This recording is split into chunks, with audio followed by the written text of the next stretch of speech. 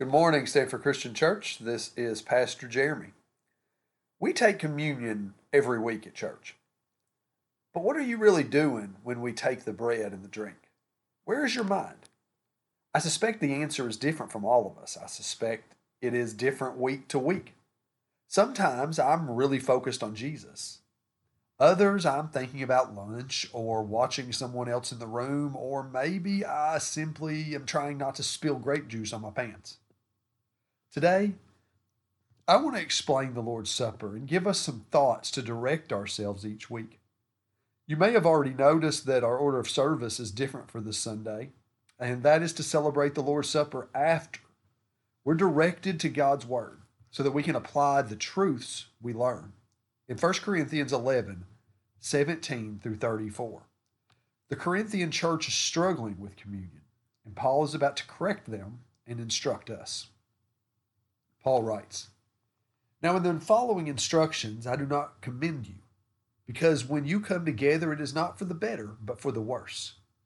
For to begin with, when you come together as a church, I hear there are divisions among you, and to some extent I believe it. Indeed, there have to be factions among you, for only so will it become clear who among you are genuine. When you come together, it is not really to eat the Lord's Supper. For when the time comes to eat, each of you proceeds to eat his own supper. And one goes hungry and another becomes drunk. What? Do you not have households to eat and drink in? Or do you show contempt for the church of God and humiliate those who have nothing? What should I say to you?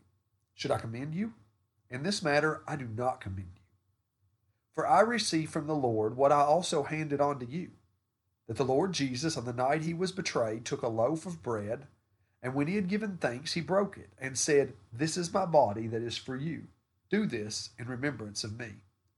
In the same way, he took the cup also, after supper, saying, 'This cup is the new covenant in my blood. Do this as often as you drink it in remembrance of me. For as often as you eat this bread and drink the cup, you proclaim the Lord's death until he comes. Whoever therefore eats the bread or drinks the cup of the Lord in an unworthy manner will be answerable for the body and the blood of the Lord. Examine yourselves, only then eat of the bread and drink of the cup. For all who eat and drink without discerning the body eat and drink judgment against themselves. For this reason, many of you are weak and ill, and some have died. But if we judged ourselves, we would not be judged. But when you are judged by the Lord, we are disciplined so that we may not become condemned along with the world. So then, my brothers and sisters, when you come together to eat, wait for one another. If you are hungry, eat at home, so that when you come together, it will not be for your condemnation. About the other things, I will give you instruction when I come." N.T. Wright points out that when Jesus wants to explain his death to his followers, he doesn't give them a theory, a sermon, or a writing. Instead, he gives them a meal.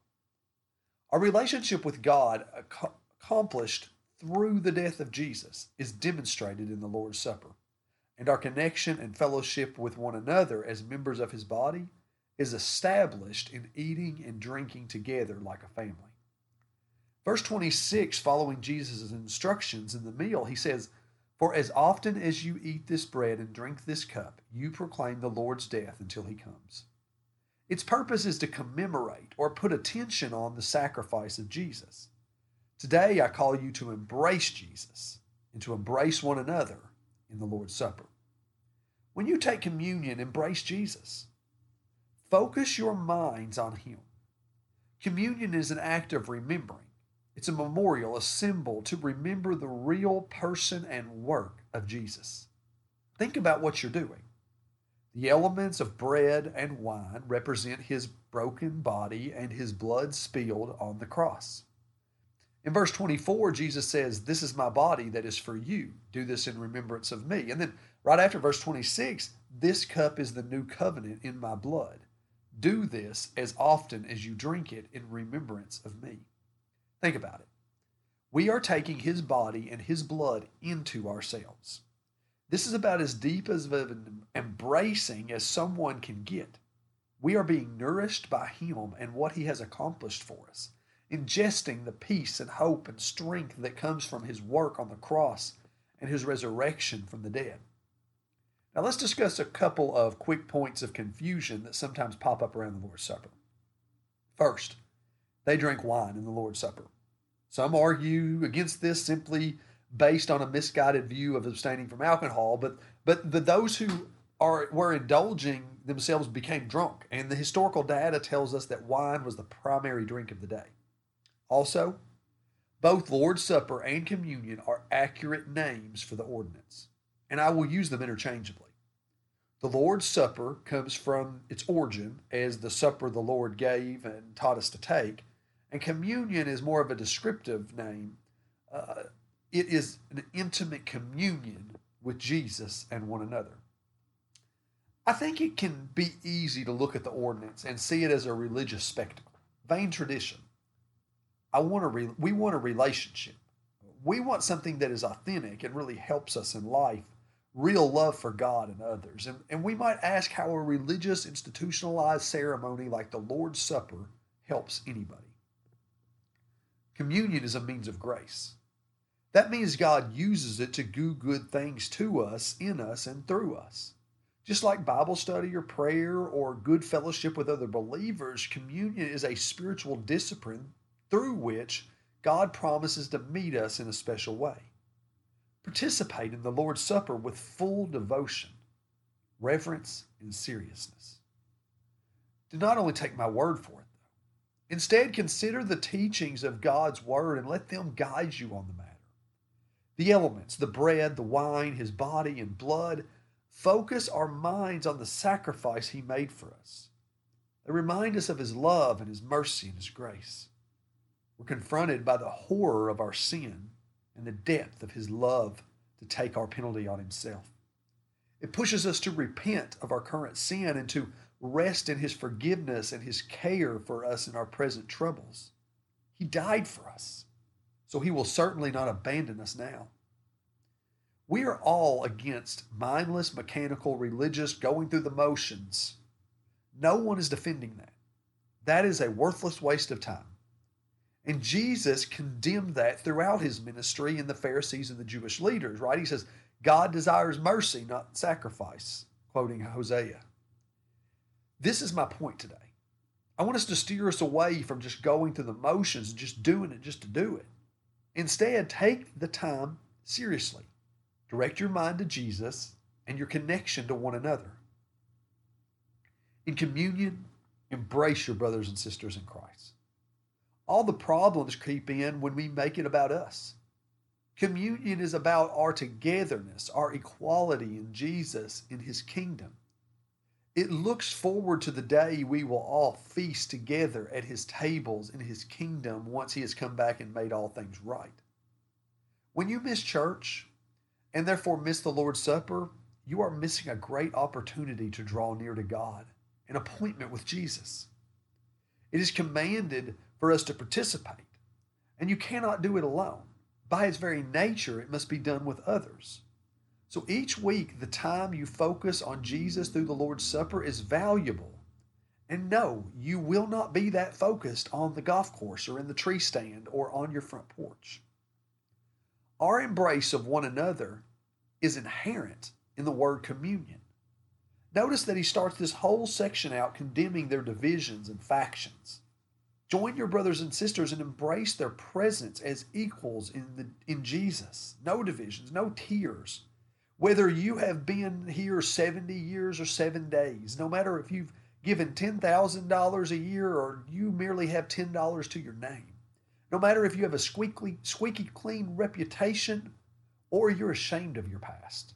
In Jesus, in the Lord's Supper, we are all sinners saved by His grace and mercy, blessed by God.